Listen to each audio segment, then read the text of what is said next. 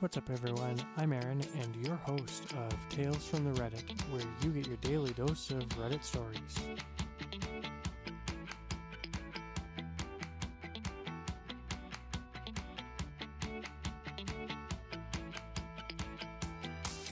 This episode brought to you by ProRevenge.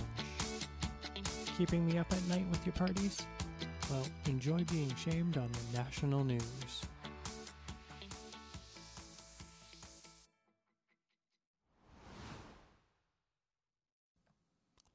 So back in September of 2020, the apartment next to mine was rented out to two young women, both students.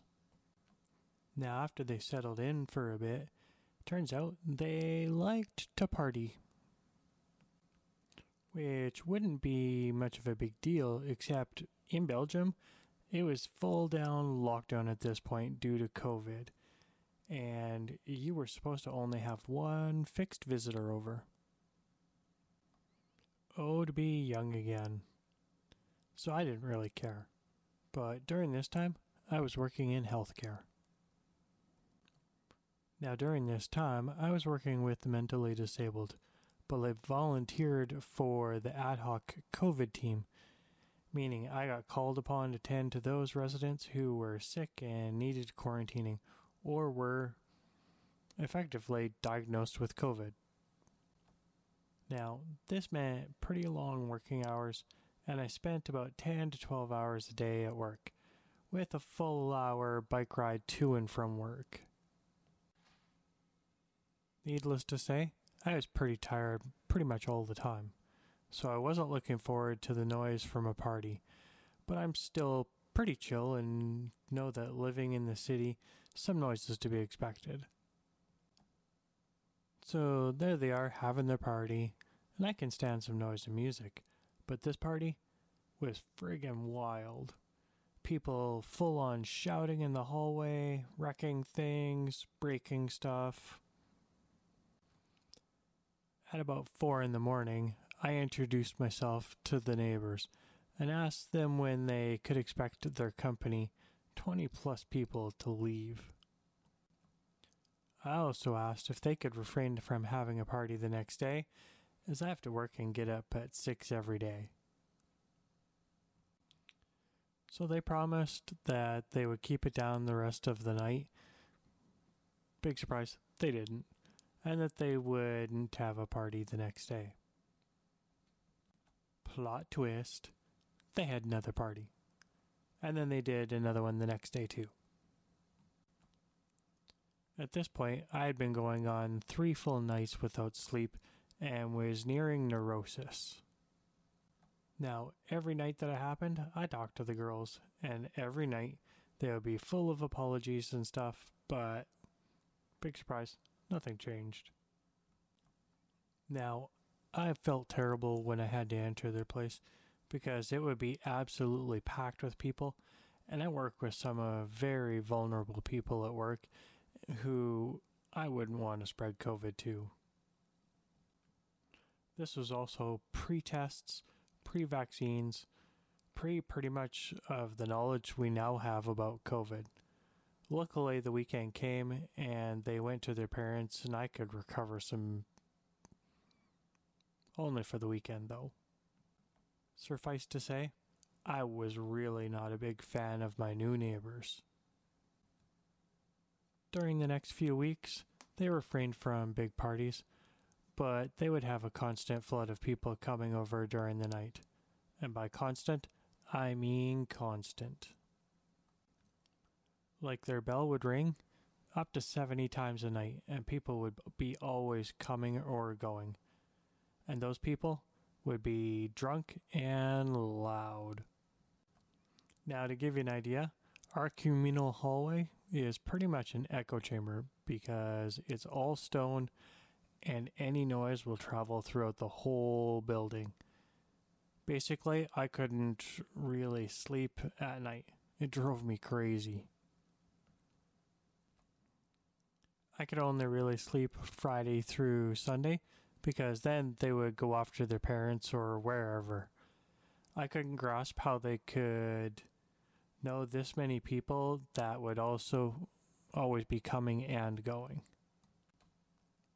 During one night, while knocking on their door to complain about the noise, I encountered my upstairs neighbor.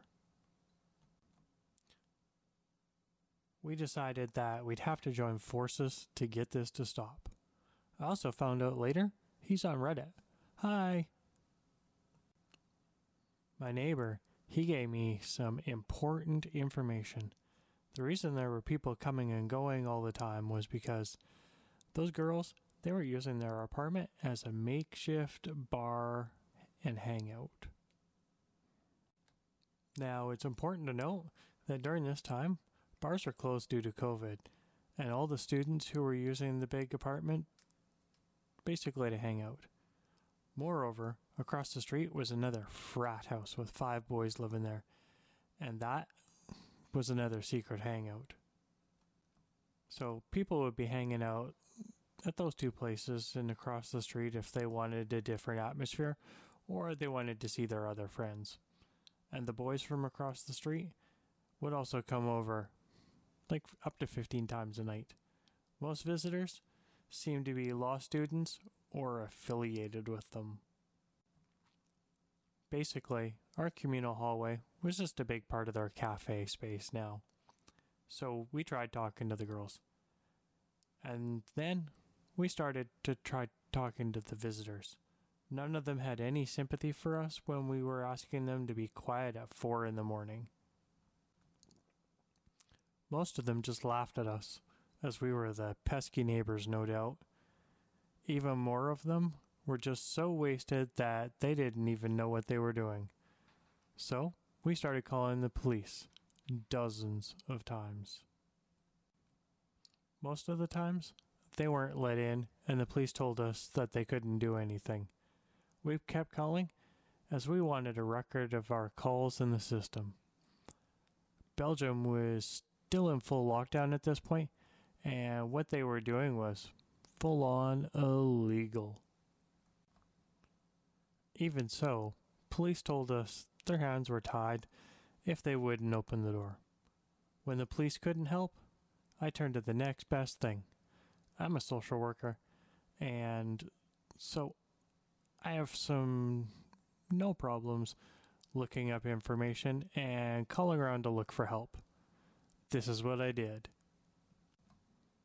Most places I called, student unions, police, town hall, they were all understanding, but couldn't really do much.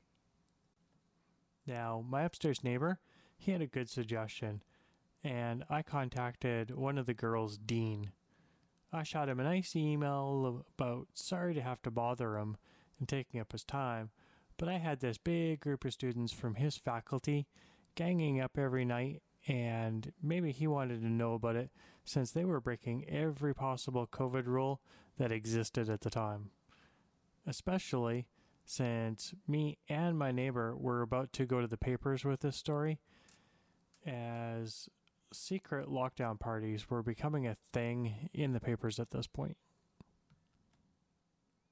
Now, this dean called me back right away, and we had a nice talk about our problems. He told me he was on it. So basically what he did was call the law student girl and her parents. Big drama ensued, and we finally got to sit down with the girls, and they finally sounded like they were sorry. Tears were shed, but honestly, I had no patience for it, to be honest. We learned that the police had actually been inside a few times, and they were issued tickets for having secret parties. Those tickets were about €300 a pop, so no idea why they didn't just stop. We learned that they weren't happy because the dean had called them up at 11 o'clock in the morning, and they were still asleep. To which I said, well, there's your problem. You're still asleep at 11 a.m. I'm up at 6 every day, and you girls haven't been a bit understanding about that. So we got to feel a bit like we got our revenge, and we got to vent, but we kept it kind of nice, and we parted in good terms, hoping this would be it and we could live together as nice neighbors. But if that were the case, I wouldn't be here, right? You'd think they would have gotten the point now and would refrain from making noise and partying? Well, as you guessed, you'd be wrong. Now all they did was basically they moved over to the frat house across the street and started partying there. There were slightly less people running to and fro, but the noise was still a problem, and we were now in the middle of second COVID wave, and these people were meeting up with big groups like crazy, while I hadn't seen a soul in almost a year. Never mind the people at my work, who were forbidden from even going to their own family. The whole thing was just ridiculous. My upstairs neighbor happened to film such a party across the street and sent the clip to me. We were thinking about going to the press with our story, but we weren't really sure if it would be a good idea. Now, it got some comments and some upvotes, and seemed like most people were also sick of people disregarding the rules and having secret parties. Now, after some talks with the upstairs neighbor, we decided to contact the press and simultaneously go up a step in the university hierarchy and contact the vice rector that had the power to start a disciplinary case against the students. This person is one of 12 vice rectors for a campus total of 15,000 students, so quite high up. Things moved fast. Local news actually picked up on our story from Reddit and contacted me, and we gave some background info.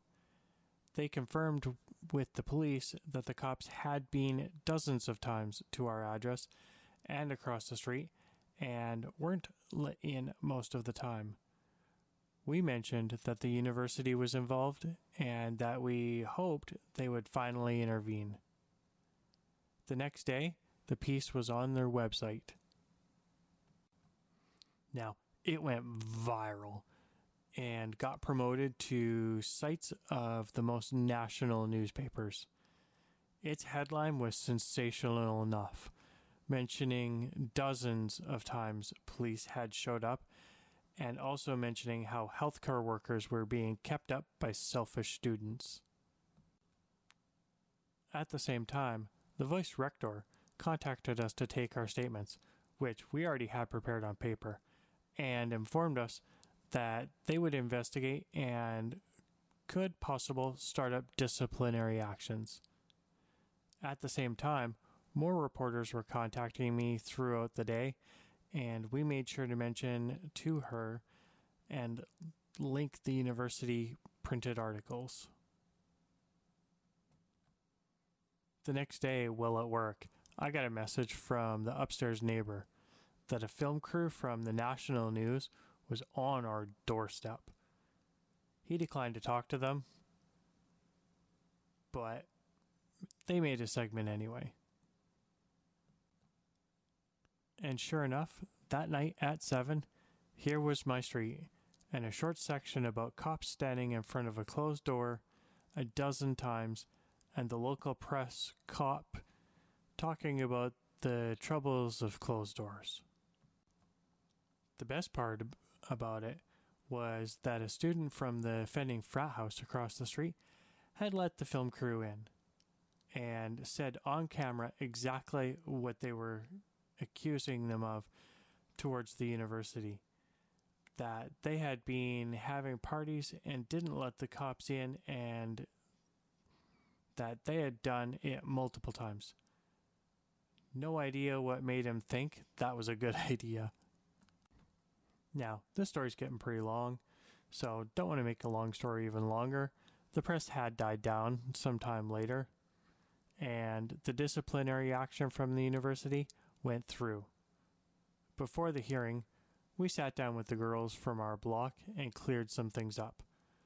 We wanted to live like normal people together, and we tried to make some amends.